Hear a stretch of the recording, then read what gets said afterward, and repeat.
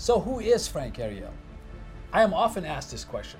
My answer is Frank Ariel is a passionate man who takes his passion into everything he does. Hi, I'm Frank Ariel, the founder of Ariel Law Group.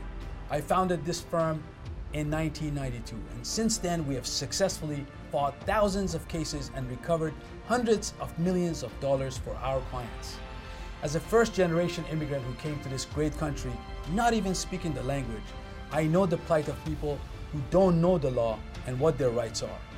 Growing up as a member of a minority group, I learned what it was to stand up and fight for myself.